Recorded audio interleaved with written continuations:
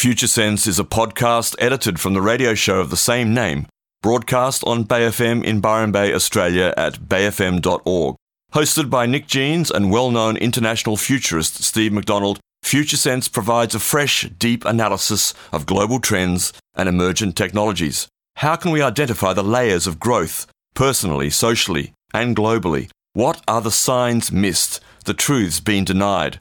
Science, history, politics, psychology, ancient civilizations, alien contact, the new psychedelic revolution, cryptocurrency and other disruptive and distributed technologies, and much more. This is Future Sense.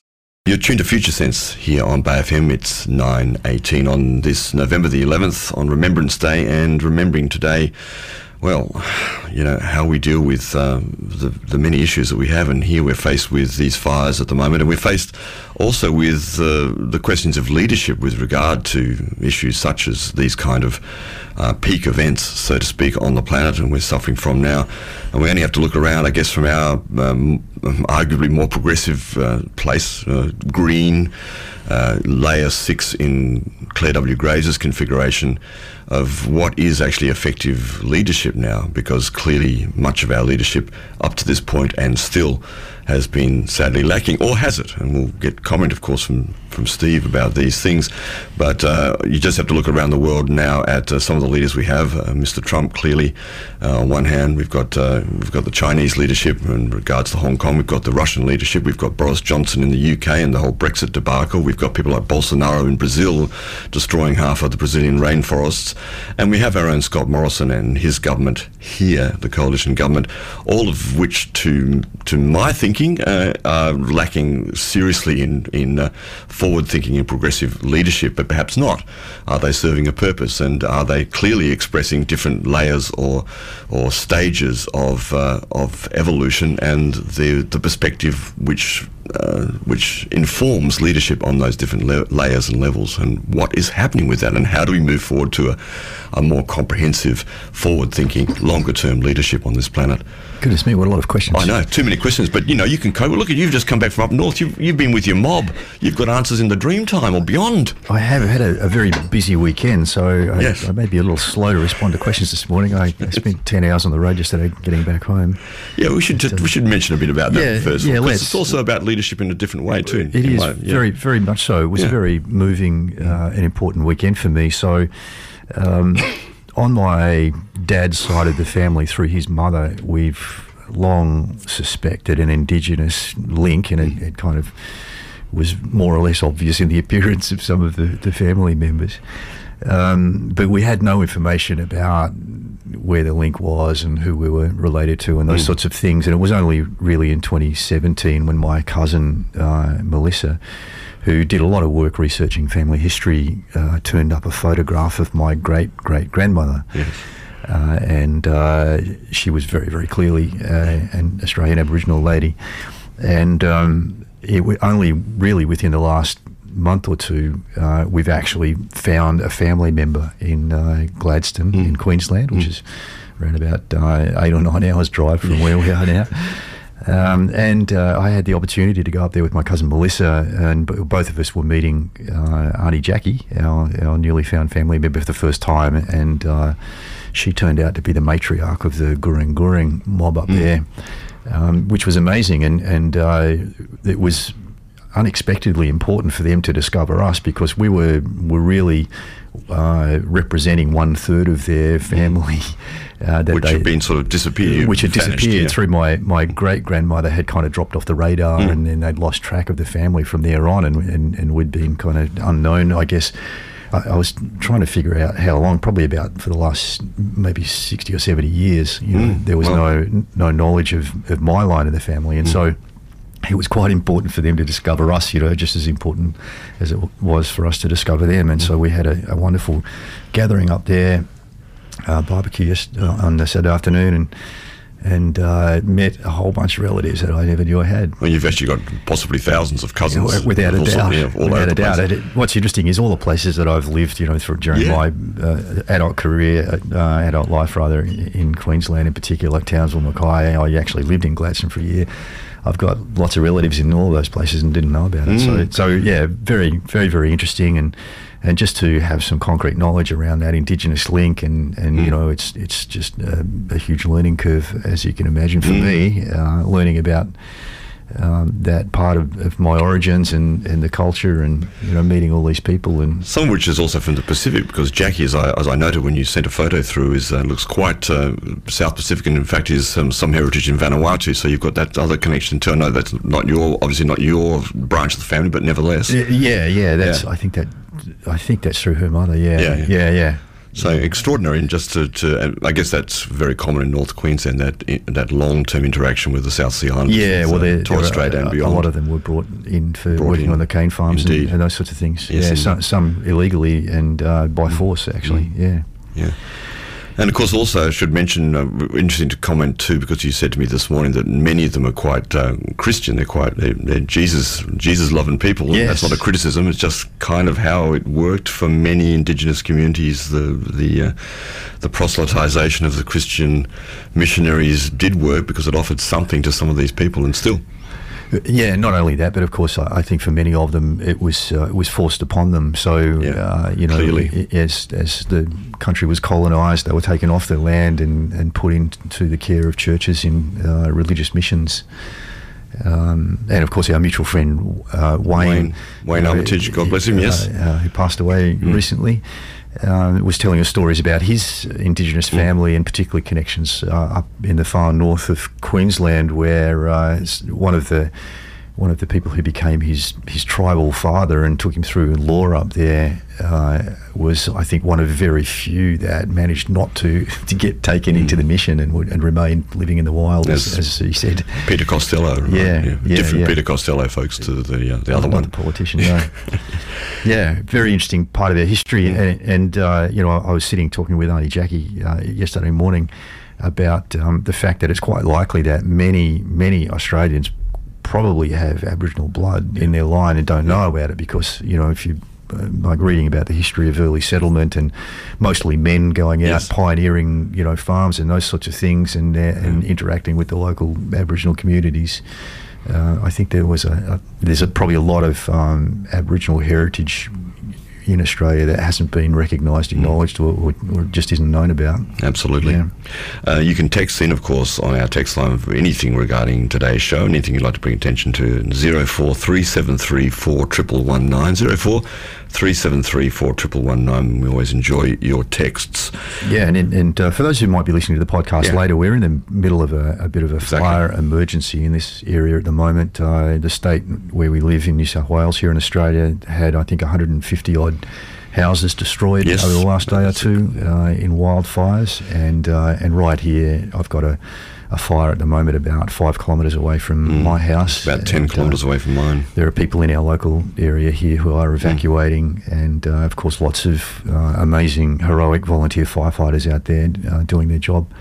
And our thanks goes out to them. So listeners this morning who are listening live might also like to text in any current news about fires that they have as well. Absolutely, and as I've already said, there is the community meeting this morning regarding the bushfires in the Mullen Memorial Hall at 11 o'clock, which is, of course, a moment of remembrance for Armistice Day.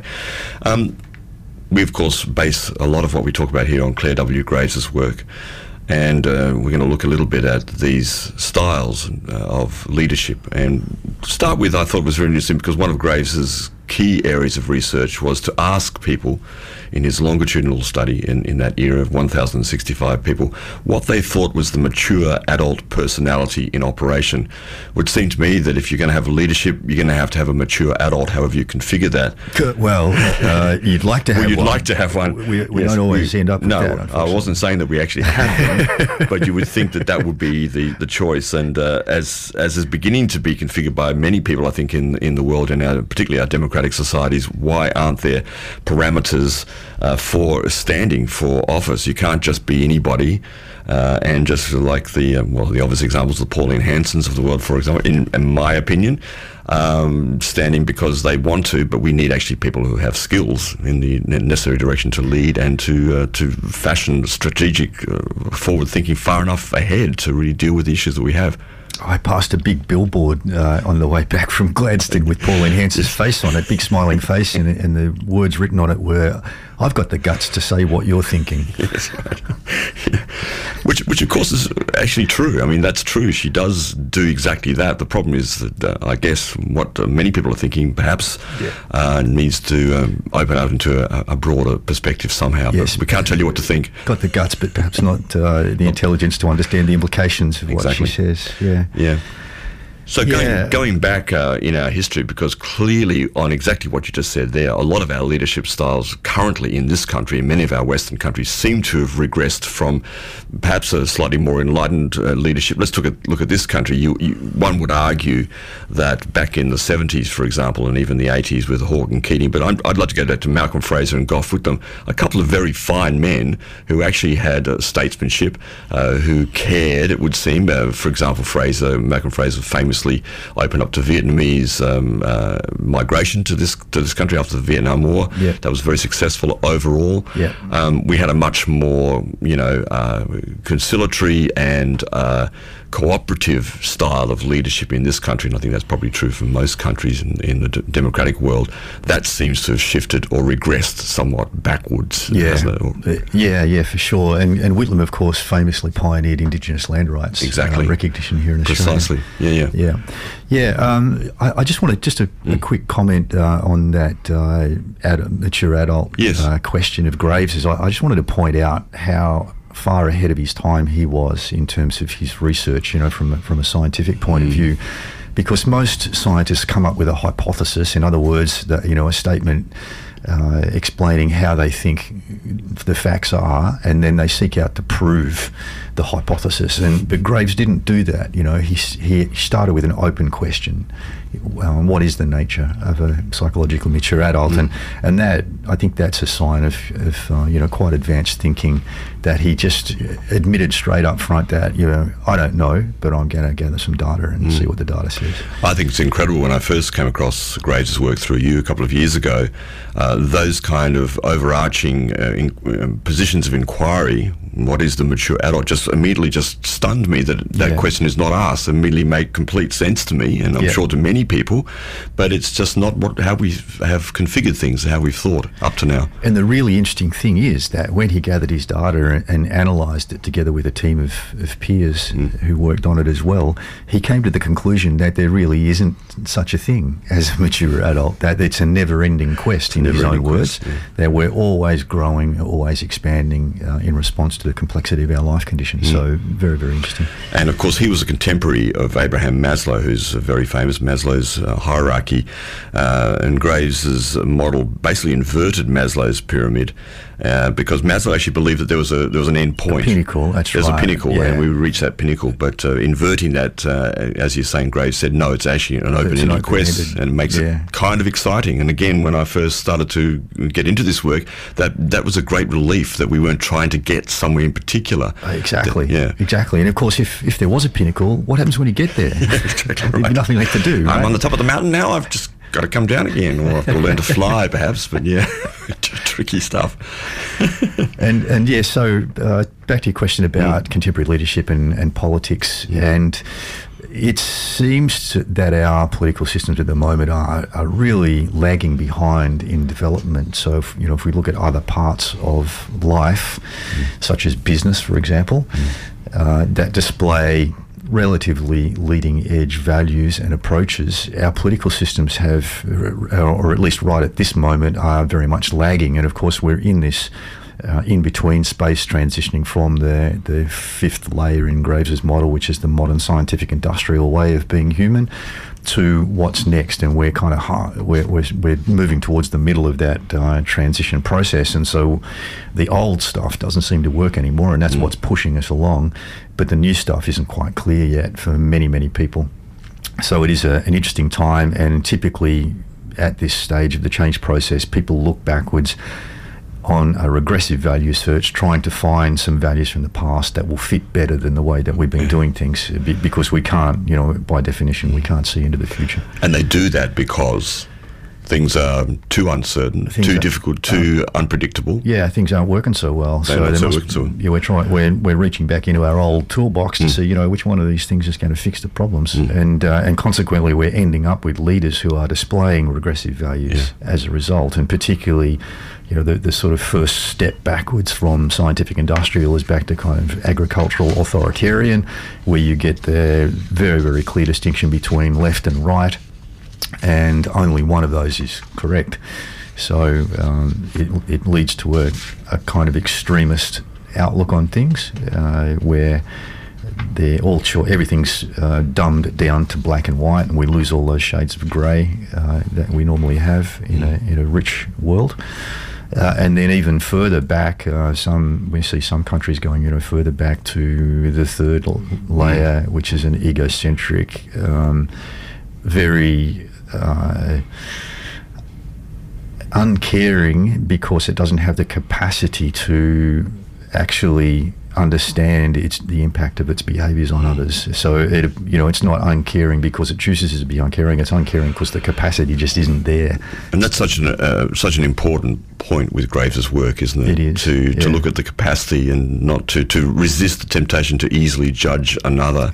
But rather see this is the capacity that they have at this layer, and how can we manage that? How can we find the right expression of that fits into the whole expression? Yeah, so at that third layer, we get politicians who are really just looking after themselves, and they're just in it for the personal benefit, and really don't care what the consequences are of their actions. Or on a country level, I guess you could argue that China is very much in that part, at least somewhat, with regards to its repression of Hong Kong, or its attempted oppression, and the Uyghurs, for example. I disagree, because if China was operating from that third layer, we would see violence from the Chinese government forces, and we haven't been seeing that. Their restraint has been quite extraordinary, actually, and that is at the very least fourth layer authoritarianism, where they're thinking about the cause and effect. So they're thinking about, okay, if we come down hard, then it's going to make things worse, and that's not good for anybody. So there's definitely an altruistic flavour to the Chinese response there. I'm seeing it's not a blatant, egocentric kind of response at all. Well, let's hope it doesn't devolve even further like that. Let's hope not. But again, it's a complex situation, and like I've said on the show before, if third parties aren't involved in that goings on in Hong Kong trying to stir up trouble for China, then I would eat my hat. Yeah, that's true. And what do you think about someone, before we take a break, about Bolsonaro in Brazil? Because obviously modelled on the Trumpian sort of manner of governance and electability, the whole fake news thing, and his absolute disregard, for example, for the natural environment, particularly with regards to the Amazon. This is this is a kind of violence. It's not just layer 4. It is a sort of violence upon the landscape, upon the other creatures and beings on the planet. And I haven't had time to look at him in any detail or analyse his language, so I really can't make an assessment of him. But I mean, just looking at the consequences which have been reported in the news, there's an absence of cause and effect thinking there. Right. Just blatantly doing things because they're providing extremely short-term profits, and not thinking about 10 years down the track, how is the country going to be? And in that cause and effect thinking really emerges at the fourth layer, that authoritarian agricultural, where you have to think about the future, because it's the consequence of the rational mind kicking in, the frontal lobes, fully developing, and our capacity to be able to moderate those urges which come from our pre-rational self, which lead to us doing impulsive things, and not thinking about the future. We'll take a break here on Future Sense. You are tuned with Steve McDonald and myself, Nick Jeans, through till 11 o'clock this morning. Thanks for joining us wherever you are in the world, and as you know, you can tune in streaming anytime. And we have an edited version of each week's broadcast a couple of days after, in 2 parts usually, and you can get to that via futuresense.it or through your podcast platform. You can also listen to the full show again with music and everything else in it on the Bay FM website, bayfm.org, a couple of hours after broadcast. You're resonating right now on Future Sense with Steve McDonald and Nick Jeans. We were just talking about politicians and our political systems, how we select our leaders in society, and it's true to say that our political systems are really lagging behind in many countries at the moment, and because we are going through this transition from the scientific industrial era to what's next, there's a regressive search going on, and so we're tending to be attracted to older value sets being displayed by potential leaders, which are leading to quite rigid leadership styles from the old authoritarian fourth layer in Graves' model, where everything's black and white, and it literally dumbs down the decision-making process when you only have two choices, and that really is a characteristic of our political system in most Western countries at the moment. You only have two choices, right? It's this one or that one, and often they're two bad choices, and you've got to choose between which one of the bad choices you want to vote for. And somehow there seems to be this whole notion in this fourth layer, of course, of future reward. That's very obvious when it comes to religion, but you can feel that as you're speaking. You can hear that in the dialogue, in the discourse of many of the politicians, that we're doing these uncomfortable things now. We're not doing too much, because there's actually nothing to worry about here, because it's all going to be okay. Like, just going forward, there's nothing to really worry about. There's no real strategy going forward. That's right. Things will be great again. Things will be great again. Or in the case of some people saying things will be greater again. Yeah. Yeah. And so, if you think about how we select our leaders just in the corporate world, which is very much old paradigm, but it's actually somewhat ahead of our political systems. If you apply to be the leader of a corporation, you go through quite a selection process, and you've got to provide a resume with a history of successfully solving problems within that setting, and you've got to have references and those sorts of things, and we just don't require these qualifications of our politicians. Our political system isn't set up that way. Our voting system isn't set up that way, and many people, I'm sure, turn up to vote. I mean, here in Australia we have compulsory voting, so everybody has to turn up and vote, otherwise they get fined. Yeah. And I'm sure many of those people probably spend little or no time sitting pondering who they should vote for. They turn up. I mean, we get a lot of media coverage of the national leaders of the political parties, so people would be familiar with them. But in terms of our local representatives, many people, I'm sure, turn up to the polling booth and they don't even know who the local representative is of their particular party, and they get a pamphlet at the front gate and look at the face and say, well, kind of like, yeah, that person looks okay, so I'll fall in the party line and vote for them. And so it's a very unsophisticated process of selecting leaders. And of course there's quite a discussion to be had about what works better, a compulsory voting system or a voluntary voting system. Of course, in America they have a voluntary voting system where you don't have to vote, and with the dissatisfaction around Trump, of course, everybody's been urging people to actually start voting, those people who haven't been voting. Of course, some of those leaders that come to the fore, I'm thinking now, this morning I was listening a little bit to the CEO of Qantas, who is the highest paid CEO in Australia, with a $24 million a year pay packet. So on one hand, chosen one way. On the other hand, the perks and rewards for winners is very much a layer 5, an orange layer, isn't it? So they may not be particularly competent in the way that we would like them to be, so to speak. Yeah. But they may, if they are successful in whatever terminology that might be, and does that just mean stockholder success, stock success?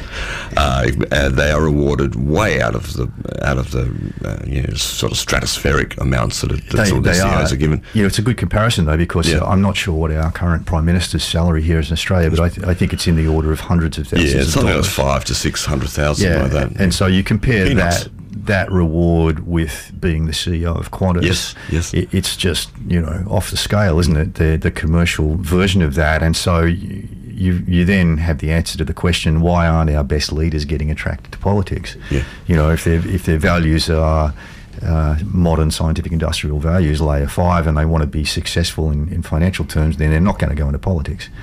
And so we therefore are attracting people with different value sets into politics. And right at the moment, they are older, less complex value sets that really come from the agricultural era or even prior to that.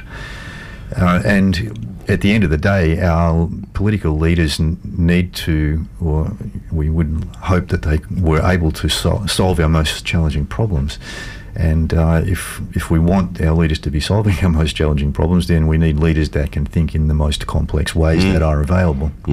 And consequently, then it's no surprise that they are not solving our problems. In fact, they are at times creating more problems. Exacerbating. Yeah. On this topic, futurist Alvin Toffler, who of course is very famous from back then, defined the new illiterate person for the 21st century as the illiterate of the 21st century will not be those who cannot read and write, but those who cannot learn, unlearn and relearn. Yeah, that's a good statement. Yes. Absolutely. And certainly at this time, speed of learning, speed of adaptation is critical. Yeah. You know, that is a skill that we should be looking for in our leaders. Similarly, from something I found from Dr. Caleb Rosado, who runs Rosado Consulting for Change in Human Systems, and somewhat based on Graves' work, as I understand. But he writes, the challenge of change: in order to address the future, people must be open to change. Yet here lies the biggest hurdle to moving into the future proactively: a reactive mindset. Far too often leaders are engaged in problem solving instead of change anticipating. These are two different approaches to thinking about the future. The first, that is problem solving, the first is by its nature emanating from a perspective oriented towards the past, toward a "we have always done it this way" mindset, and the latter, that is change anticipating, is proactive and is oriented towards the future, toward a "how can we do things differently." Yeah, that's a fair consideration. Absolutely. And of course, you know, I guess many of our politicians are in it for the personal rewards and personal success, although obviously if they were capable and they wanted financial success, they wouldn't be in politics, most likely. No. Well, of course, many of them do go into politics for a raise in salary, perhaps, but then end up as advisors, as lobbyists, and end up with a much bigger pay packet somewhere along the line, or end up in one of the companies that's probably they've got close to in their portfolio during their time in government. Yeah, and a lot of it too, I think, is the attraction of long-term rewards, because if you're in politics for so many years, then you end up with quite a healthy pension for the rest of your life, and all sorts of perks like free travel and those sorts of things. Someone's just written in and says smart business people are not stupid enough to get into politics. That's yeah. And someone else has written, surely to arrive at the pinnacle is a position of wakefulness, a still delight, acknowledgement and gratitude for the extraordinary miracle of this vast event we call life. Well, that's a big picture and very lovely. If there was a pinnacle. If there was a pinnacle. If there was a pinnacle. So we're faced at the moment with a task ahead of us just to bring our political systems up to date with the paradigm that's dying, you know, and what that really... Oh, that's a good statement. Say that again. Yeah, the task we're faced with is bringing our political systems up to date with the paradigm that's dying, yeah? And you can see the nonsense in that statement and that task. And so what this is pointing towards is a complete system reset.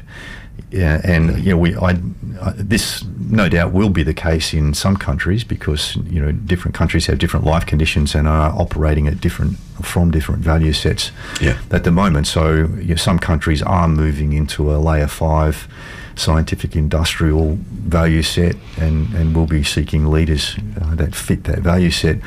But what we're going to see on a wider scale is essentially a decline in the importance of the nation state, because the nation state is something that arose with the scientific industrial era. Prior to that, it didn't exist. And prior to that, we were in the agricultural authoritarian era, where we had kings and queens and kingdoms and those sorts of things, and very, very different systems.